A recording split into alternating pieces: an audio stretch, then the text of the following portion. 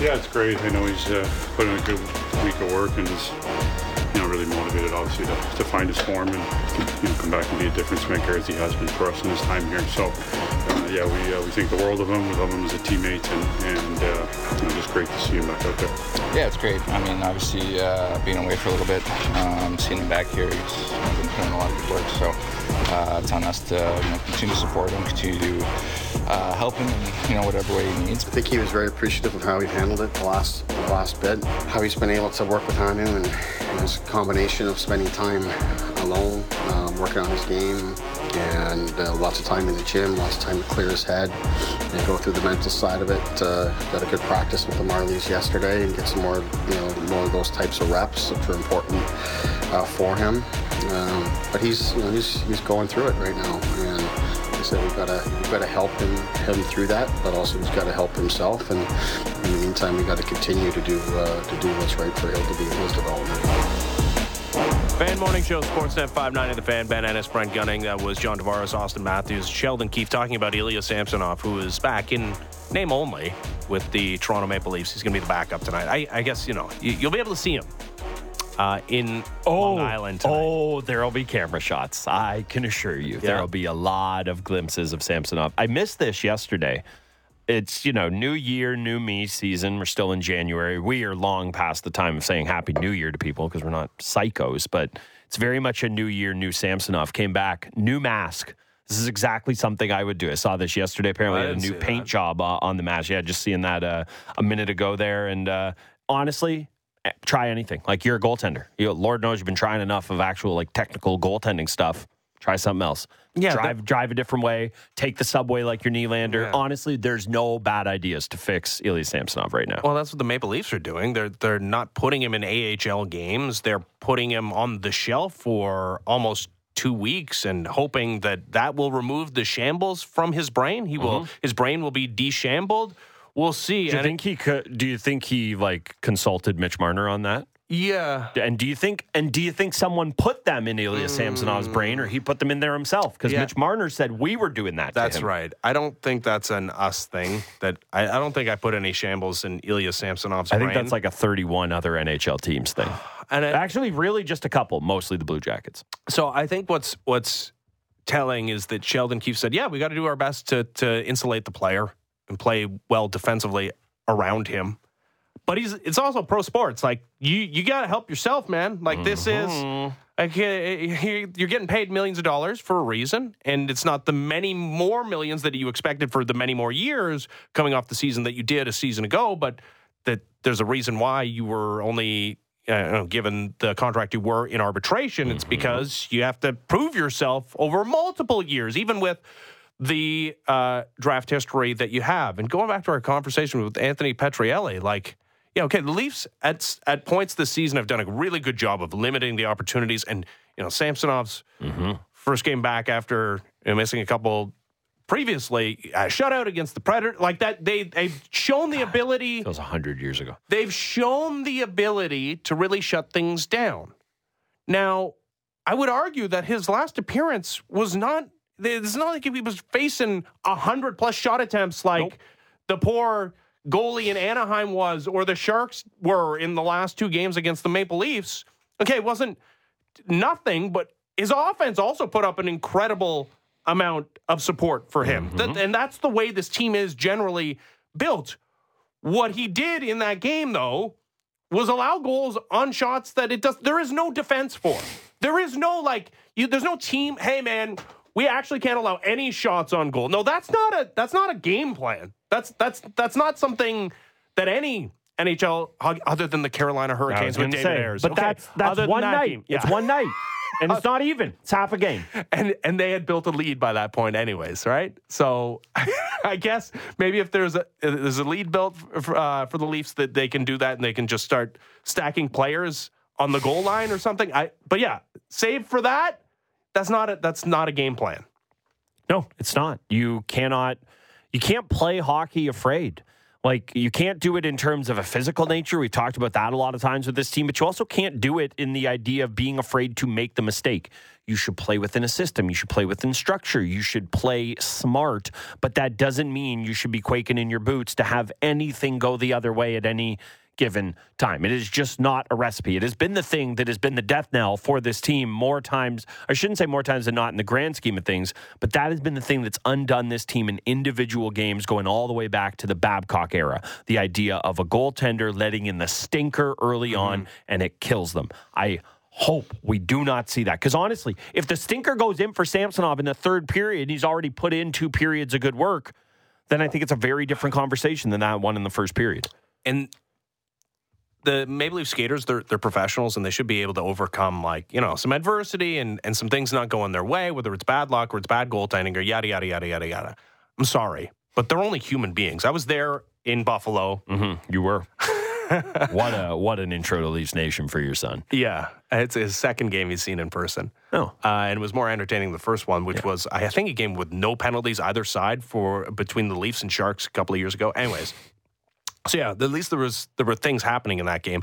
A lot of goals against. The Leafs skaters are only human beings. And sure, like 1 bad goal against. Okay, shake it off. Yep. Let's move forward.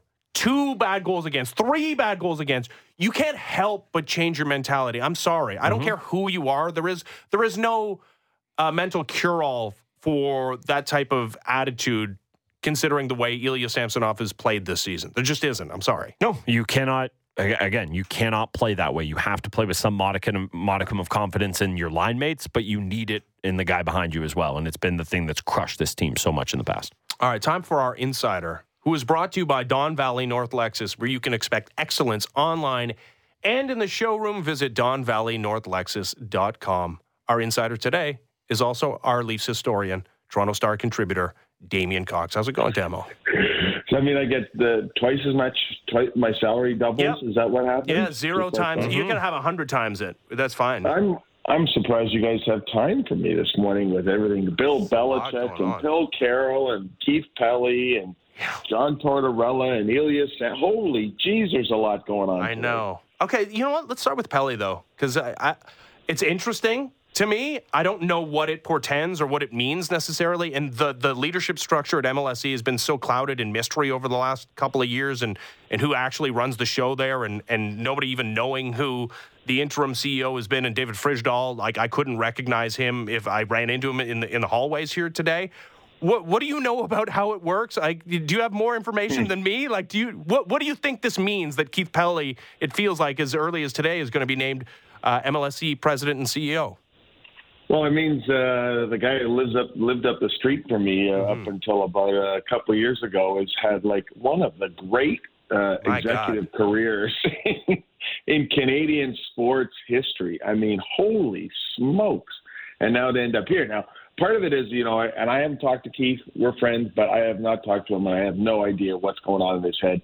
You do wonder, like, I did talk to him about a year and a half ago when I was over in England, and there was so much going on with the golf world at that time that you wondered, geez, where's the European tour going to be in all of this? And maybe the time was there for him either to move on from that or to come back to Canada, which I think was probably always on the radar screen for him.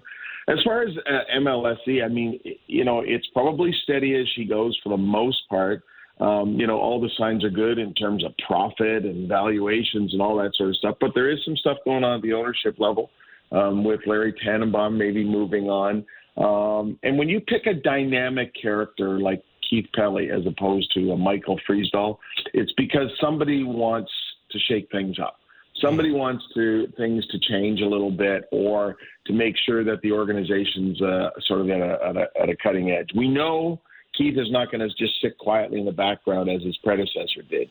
What you can do with these organizations and all the properties that the MLSE owns to make a substantial difference, I can't speak to, because it's an incredibly successful organization. But I think it's going to be great having Keith back, and maybe a guy at that level who can on occasion speak and tell us about what's going on at the ownership level. Guys, the fact that we never hear from the ownership of the Maple Leafs is so weird compared to the way it used to be. Mm-hmm. Yeah. We've certainly had some, Tim Leiweke was what, like weekly, bi-weekly, taken to a microphone? As often as he was allowed, it felt like. Yeah, but it must be said he also put in place a couple of presidents that were given some level of autonomy and were the respective, faces of their individual franchises in Masai Ujiri and Brendan Shanahan. So I imagine that's, that did change things, and maybe when it did change, there was a difference in opinion of the board that, hey, actually, we don't need more hands-on, sports person at the helm here. But you're right to talk about, I think, again, what do I know? But, it does feel like this was done for an expressed purpose. I also wonder, the Pelly mentality, because it felt like a dream job over in Europe, doing what he did with the DP World Tour. I also do think, like you, that the uncertainty surrounding pro golf in the world probably made him think, hey, is there an off-ramp here? But also, this is a dream job for him. As much as that is a dream job, this is the biggest one you can have in sports in this country. But are you making the leap if you're not given some level of power? Oh, I think no is the answer. I mean, and now what that level is and what he chooses to do. The way he's been able to leap from job to job and just get bigger and bigger. And I think anybody would have taken any of the jobs this guy had, and he's had them all, right? Which is really quite something. And, Keith has, like all prominent executives, he has his detractors, who'll more show than results.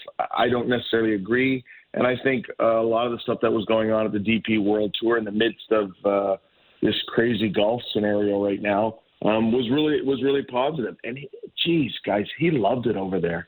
I mean, the golf club he belonged to, and the house he had, and how his kids were doing, and his family. I mean, he really had it going on. So, like I say, I think what's interesting is in a town where you couldn't not hear from Harold Ballard forever. And even before him, Conn Smythe, of course, and Stafford Smythe. And then after that, it was Steve Stavro and those guys.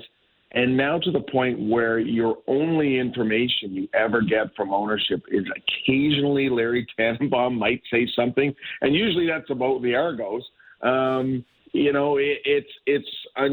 really don't have a lot of insight into what's going on at the board level. But when you have that many big companies, big egos, big executives, they are bound to disagree on any number of things, whether it's, what they're spending their money on or what they're not spending their money on. And so I'm sure Keith's going to get right in the middle of all that. Yeah, it's a big job, no doubt about it. I want to talk to you about the Leafs, but this is so interesting to me. We obviously, a lot of people have been saying since Leiweke, there hasn't been somebody who's been more vocal. What do you read into, if anything, just the background that Pelly comes from versus a guy like Leiweke? Like Leiweke was steeped in the idea of working in orgs kind of like this, whereas Pelly has had his hand in broadcast organizations. He has ran leagues. Do you think it says anything about the direction, or is this just the kind of right character for the job? Because, I can see a world where Leiweke's job was to set up the pillars, and then Pelly's job now is going to be a very, very different one. Yeah, both are similar in that they've moved on they haven't stayed at jobs forever and ever and ever. And so they come in, they do their thing, and then generally they move on. In Tim's case, when he arrived, he saw an organization that really had kind of lost its way from a competitive point of view. That there was a lot going on in MLSE, and none of it had to do with winning championships. So he identified that, and as you said, brought in Masai Ujiri, brought in Brendan Shanahan, and we've seen the results. They may not be what everybody wants, but they've been pretty darn good. Could be worse in a lot of ways. Could definitely be worse. I suspect, even though Keith was there when the Argonauts won a Grey Cup and was involved in all of that stuff, I suspect that'll be less his focus, and more of his focus will be on the business aspects of what's going on with these organizations. The NHL's looking at expansion. How do the leagues feel about that? International play. What's going on with the NBA? What's going on with maybe a WNBA franchise that was talked about, and there was a lot of disappointment that didn't happen with MLSE, and so there's all those things are possible. I mean, this organization, guys, is gargantuan. Mm-hmm. So when they wake up in the morning and open their agenda and see, hey, here's what we're going to talk about, it could be anything. It could be taking over the world. I mean, they're just that big. Of course, Leaf fans would just like a Stanley Cup, and they don't really want the rest of the other stuff. But that's not the way it works. And what are we now? 2024. Yes, that's I right. Got the year right. Yes, Good sir. job. Man, as our Leafs historian, you got to know what the year is. Okay, Stanley Cup. I'd settle for not touching the Prince of Wales trophy. Like that, in and of itself, would be nice. Yeah, I mean, okay, we're all guessing, but you know the man. Do you think Masai Ujiri or Brendan Shanahan need to be nervous about this? No, I don't. I don't think they do. I think, when you look at how, Keith worked with a Pinball Clemens and people like that, he's never been one to show up and all of a sudden start firing everybody. That's never been his style. Obviously it depends what his mandate is exactly. There could be frustrations with either one of those franchises at the corporate level with MLSE. But he's never been that guy to start, to roll in and start. He's more of a creator, and let's try this. Okay, this idea may not work, but let's try this then. That's always been in it. I mean, Keith's got 1,000 ideas a day, and 500 of them will work, and 500 might not work at all. And I mean, that's always been his way. So I suspect what you'll see is him show up. The job will start. Nothing will be, you'll see nothing happen, and then you'll see things starting to happen 6 months to a year after that. Yeah, that's interesting. And 50-50, it's a good batting average, but an atrocious save percentage, and maybe that leads us to the Leafs here, Damo. Ilya Samsonov is back. At least in theory, he will be the backup tonight in Long Island. I think a lot of people are maybe expecting him to play one of these games this weekend. What is your read on this? Does this feel like a last gasp opportunity to see what they have here? What do you make of the soap opera that's been Samsonov in the last couple of weeks to the Leafs here? Well, you feel like it's a last gasp, but then look, there's talk about Matt Murray may be returning in not that far in the future, and he may get a chance to play games before the end of the season. So I don't think you write off these guys because they go up, they go down. I think it's very curious that they bring him up and then basically hide him from all media. So you're telling me you think he's now ready for competition in the world's elite hockey league, but he can't talk to a reporter because he might break down? I mean, that makes no sense. And if he is that delicate a character, maybe he's not ready at this time. I mean, yesterday the NHLPA announced a whole mental health thing, which is fantastic.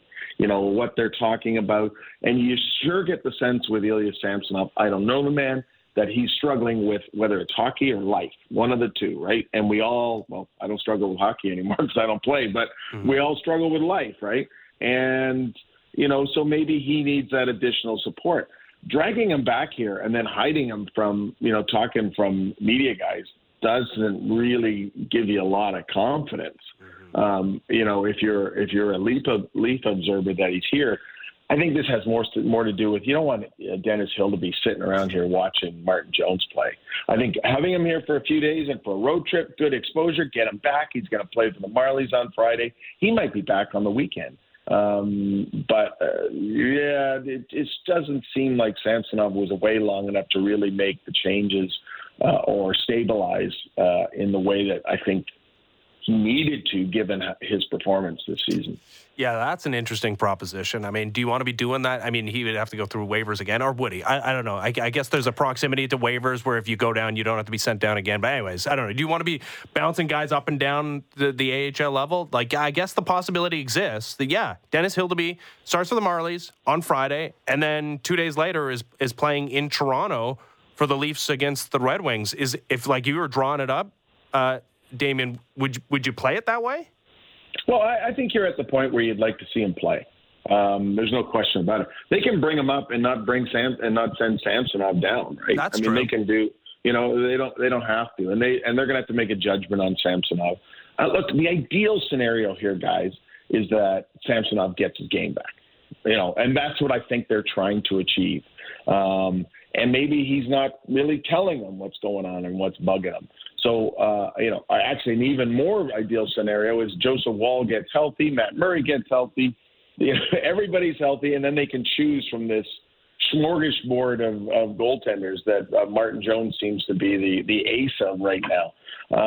So I think when we talked last week, I said it's kind of a day-to-day thing right now, and it really is because there is no surefire answer, although, geez, Martin Jones looks good. I mean, he really does look good. And when you look at what Darcy Kemper did for the Colorado Avalanche a couple of seasons ago, it is not out of the realm of possibility, not that Martin Jones is necessarily going to backstop the Leafs to the Stanley Cup, but that he's going to go in there and be able to play for the long haul. His pedigree is as good, if not better, than Darcy Kemper's was when he won a Stanley Cup with Colorado. So all I can do is watch the games, and when I'm watching Martin Jones these days, I'm impressed. When you were in Europe visiting your pal Keith, what kind of golf course did he have you out? Man. Oh my! And is that over now? I imagine. I feel like there's a connection. Our friendship. No.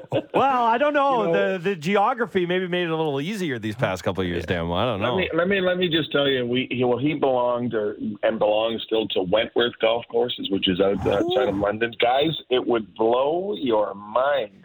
The fact that they even let me on the property made me stunned me, and then playing the golf course and then walking around in the thing, and I thought my reaction as a little guy who grew up in Hamilton was, I don't belong here at all.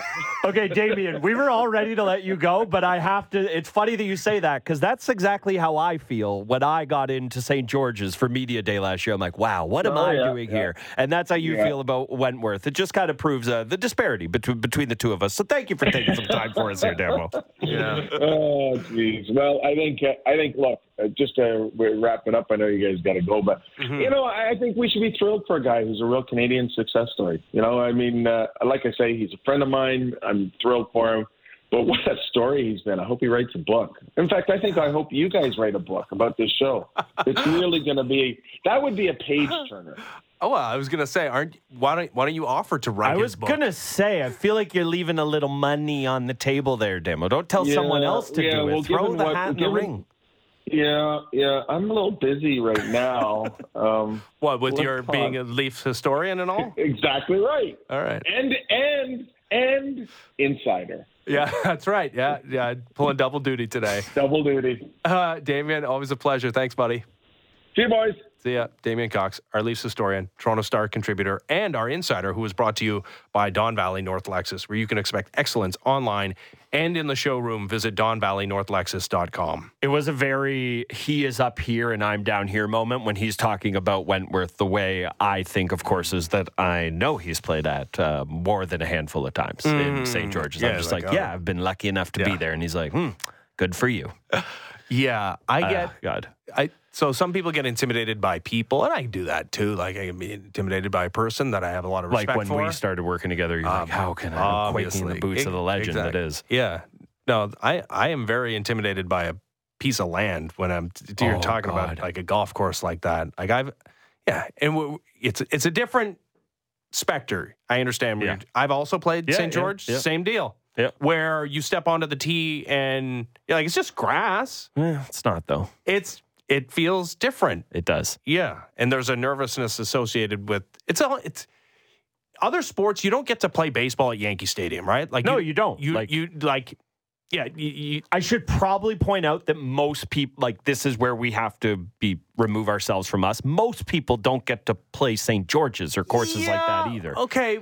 You can fork out the money and go play Pebble. Yeah, and there's even local examples like Glen Abbey is semi-private, but you can go play Glen Abbey. I've done it.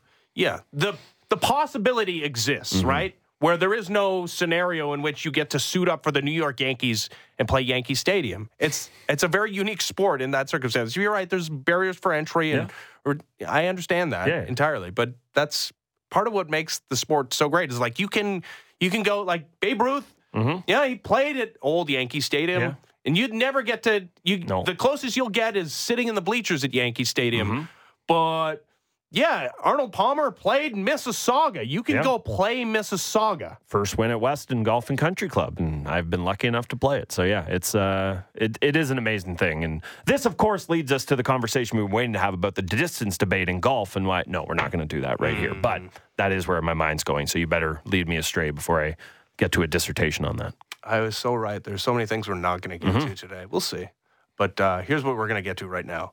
Ahead of the 2024 Rogers NHL All-Star Game this year, we will be giving away family 4-packs of tickets to the NHL Fan Fair coming to Toronto February 1st through the 4th.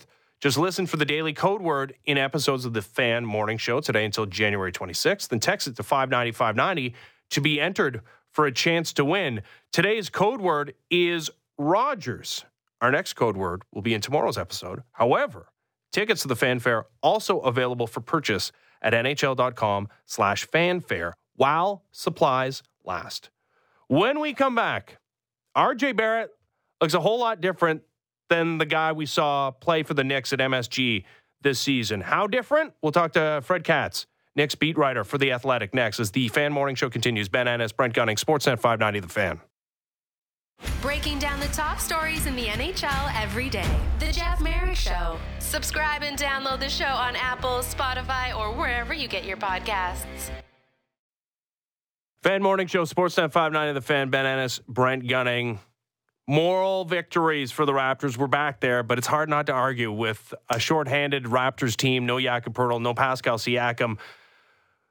Playing a very closely contested game in LA on the back end of back-to-backs against Kawhi Leonard and the Clippers, losing 126-120. And RJ Barrett, as he's wont to do as a member of the Raptors, very efficient, very good in a losing effort yesterday. 10 of 16 from the field, 4 of 6 from 3, 24 points. It seems like he's unburdened. Something's happening when you compare the stats he put up in New York this season to the ones he's putting up as a member of the Raptors. Let's talk to Fred Katz, Knicks beat writer for The Athletic. How's it going, Fred? It's going great. How about you guys? Doing very well. Very much enjoying Emmanuel Quickley and RJ Barrett, as I'm sure Knicks fans are enjoying watching OG Anunoby. They've yet to see him in a losing effort and chanting his name at MSG. And we'll get to that in just a second. But I'm interested in your perspective on RJ, who's not been like an abject failure as a third overall selection in the NBA. But, we've seen Zach Lowe on his podcast talk about, sources referring to the contract as a toxic asset. And he's been so great as a Raptor. Like, how do you view his tenure in New York? It was up and down. He had some really great moments. He was one of their best players during the playoff run last year when they beat Cleveland in the first round and took Miami to 6 games in round 2. He obviously had some massive games.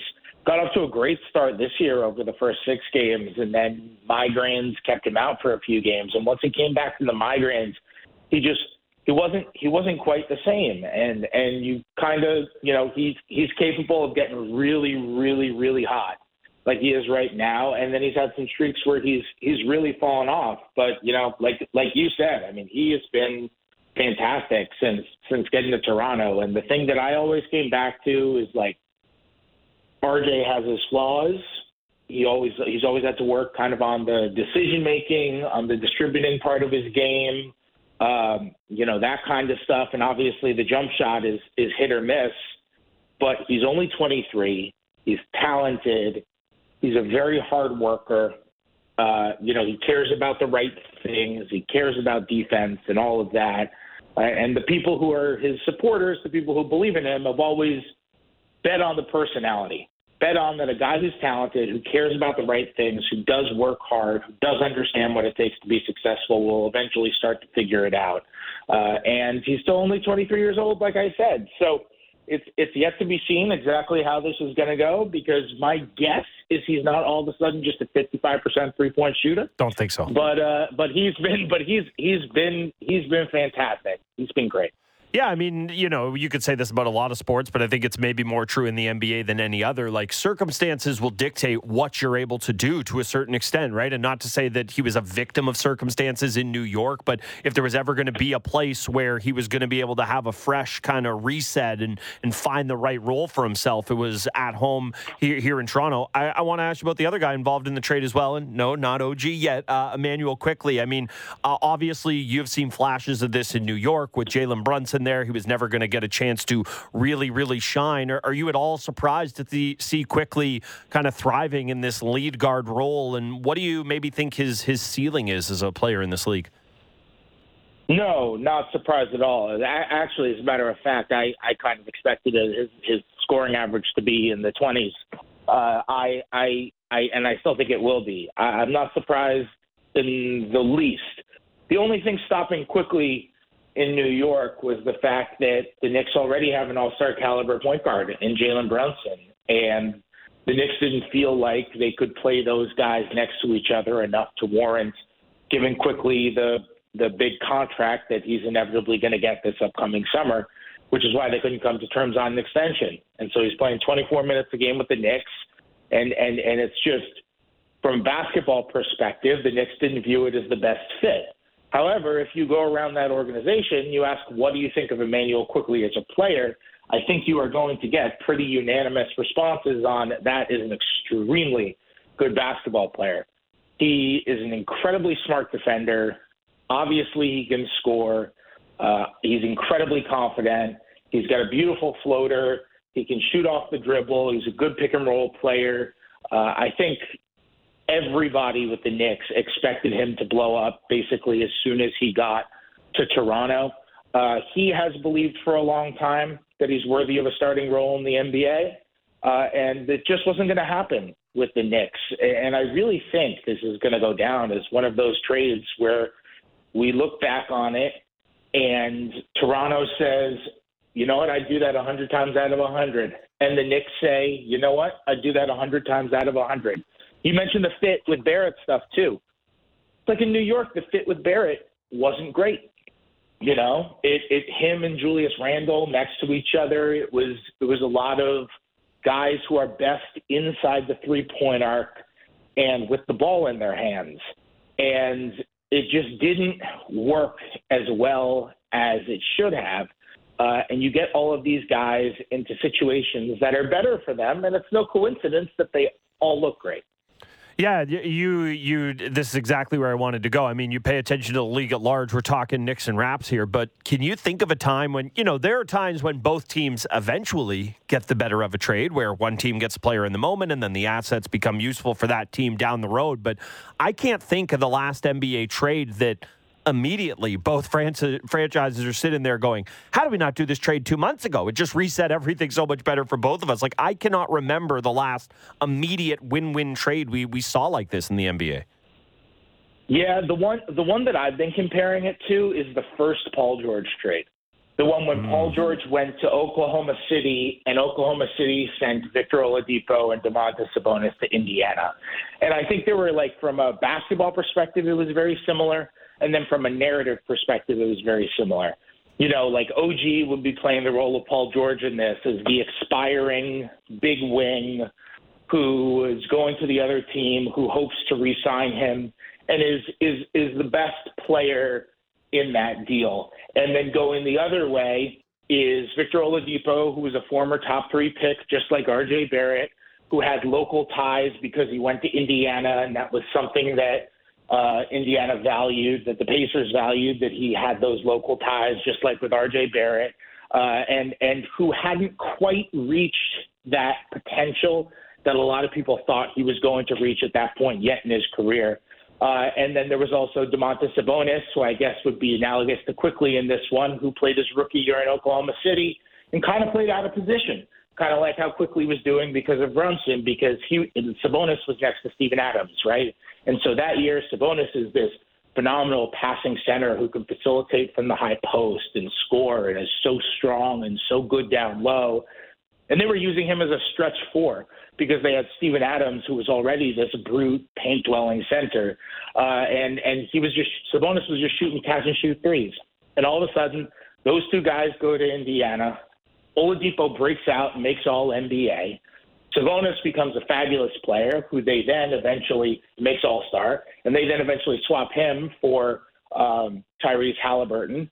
The Thunder had re-signed Paul George and then eventually trade him in a deal that gets them Shai Gilgeous-Alexander and 986 first-round picks. If you ask both teams, would you do that trade again? Immediately, in the smallest fraction of a second you could think of, they both say yes. You know? And I think that's how this is going to go down. I think that's what this is going to be like. All right, so let's talk about OG, who is plus 111 as a member of the New York Knicks. They've yet to lose a game. They're chanting his name at MSG. I mean, where is his star? And like, where is he viewed in relation to the other stars on this Knicks team as early as it is in his tenure there, like compared to Jalen Brunson? Like, where's OG Anunoby from a perception standpoint as a member of the Knicks? I mean, it's Brunson's team. You know, like Brunson is certainly the guy. Julius Randle has been playing absolutely out of his mind as well over the last really month and a half, 2 months. He's just played incredible basketball, and he's played even better basketball since the trade, in part because Randle is just such a wrecking ball going to the rim, and he's made a much more concerted effort to get to the rim often this season. And the space that Anunoby affords them in their offense, with not just his corner three-point shooting, but how smart of a cutter he is, how smart of an off-ball mover he is, how good he is in transition, how he can get defenses mismatched because of that and all of that. It has done wonders for Julius Randle. You know, after their first game, they win their first game together. It was a home win over the Minnesota Timberwolves, who had the best record in the Western Conference. And it was an upset of the Timberwolves, and Julius Randle was very giddy after that game, and he referred to OG as the perfect fit. And I agree. They really, really needed a big wing who could shoot, who could make an impact off the ball, who could still find a way to score, and who could guard every single kind of person in existence. And this is exactly what Anunoby did. You know, in that first game, he's guarding Anthony Edwards, and he's also guarding Karl Anthony Towns. And he's making an impact on both those sides. The team's defense has been fantastic since they acquired him. It went from really, really struggling because their best defensive player, Mitchell Robinson, got hurt, had ankle surgery. And the defense has really struggled since the Robinson surgery. And all of a sudden, they've been forcing turnovers. They're getting stops. They're getting out running. And it kind of realigned the roster. You know, the Knicks previously had too many guards with overlapping skill sets where they have all of these guards who are 6'4" and under, and Josh Hart and Quentin Grimes and Dante DiVincenzo and Jalen Brunson and Emmanuel Quickley.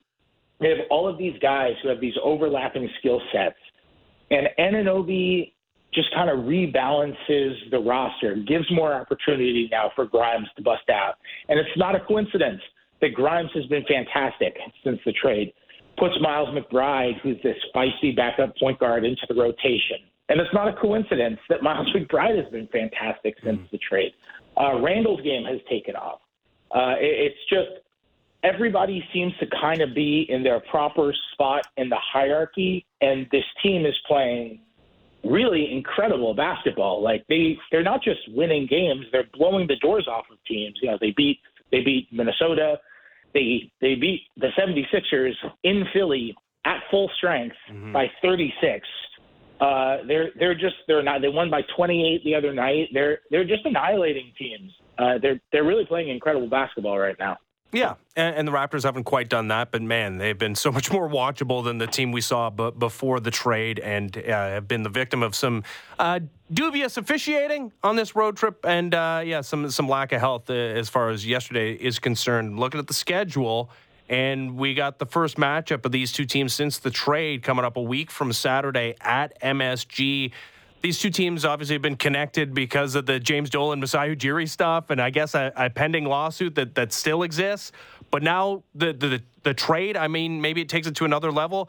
I guess you can't have a rivalry until maybe you meet in the postseason. How do you view the relationship with these two teams, and is that like a marquee event, the first matchup between these two at MSG? Well, I think it's a rivalry mostly just for ownership. I don't really think it's a rivalry anything beyond that, to be honest.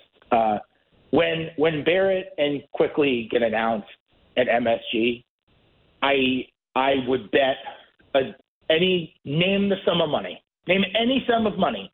If I have it, I'll bet it. That those guys are going to get rousing ovations. Knicks fans love those guys.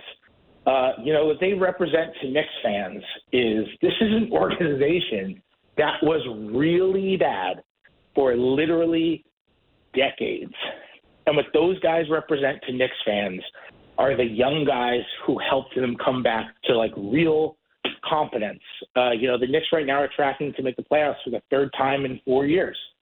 It's not really a team that does this. And those guys gave them a ton of great moments, always played the right way, always handled themselves like total pros, and played the game with a lot of joy. And Knicks fans, you'd be hard-pressed to find any individual Knicks fan who did not develop an extreme affection for either Quickly or Barrett, if not both of them. Those were kind of like the young guy darlings who fans really latched onto. Like you guys have seen now what kind of, Quickly plays the game, especially with such joy and energy, and the fans just really respond to that. And they were both really fan favorites. And it's not like either of them were dying to go or anything like that. So I don't really think it's going to feel like a rivalry, on top of the fact that it's a lot easier for Knicks fans to stomach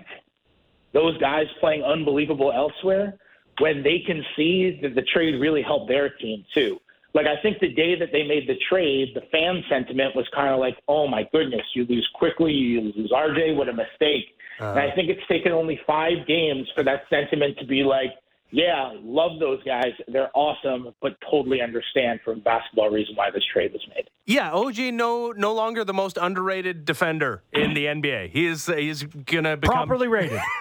Properly rated when he's maybe taking the Knicks to new heights and playing in the media market that is New York. And yeah, Fred, OG's been great on the court, obviously, and bringing the Knicks everything they want.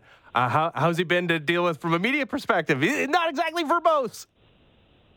Not verbose. There was a moment after the game the other night that just killed me. I was laughing so hard. I don't know why. I thought it was so funny. But so Rebecca Harlow, who's the great sideline reporter for the Knicks, does the on-court interview with the player of the game after the game. And the interview is always, over the loudspeakers at the arena as well as obviously on TV. And she's holding the microphone up to OG, who is the player of the game. After every led the team in scoring, after every question she asks, she puts the microphone into his face, like in any TV interview. And every time she does it, OG grabs the mic with his hands, and he does it in a way that your body language would say. Like, it reminded me of when Zaza Pachulia was playing Game for the 7, Atlanta baby, Hawks, nothing easy. Exactly. They won that huge Game 6 to force a Game 7, and Zaza grabs the mic and he's like, Game 7, baby. Or when Kevin Garnett grabbed the mic after they won the title and he's like, anything is possible. And it's like you grab the mic for the huge moments, and every time OG grabs the mic and he's like, it was good. and then it just goes back to Rebecca, and it happened for literally all 4 questions. I'm Amazing. cackling. He's hilarious. I am cackling, absolutely cackling at it, and I don't know if it was a self-aware moment or not, but I'm losing it. I'm sitting next to Ian Begley from SMY. I'm like, Ian, look at what's happening with the mic right now. It is just. He notices. He starts dying. It's It was hysterical. It is self-aware. Yes, we have actually we have made hilarious. this point. There are fake funny athletes who go out of their way to be like, "Hey, aren't I telling a joke? Please laugh." OG, just pay attention to him. You've already seen it. Legit funny. So please, enjoy him on the court, of course, but enjoy him off the court just as much. Yeah, legend. Yeah, that killed me. I was absolutely rolling over. So good. What about scarves? All right, Fred, this has been great. Thanks for doing this.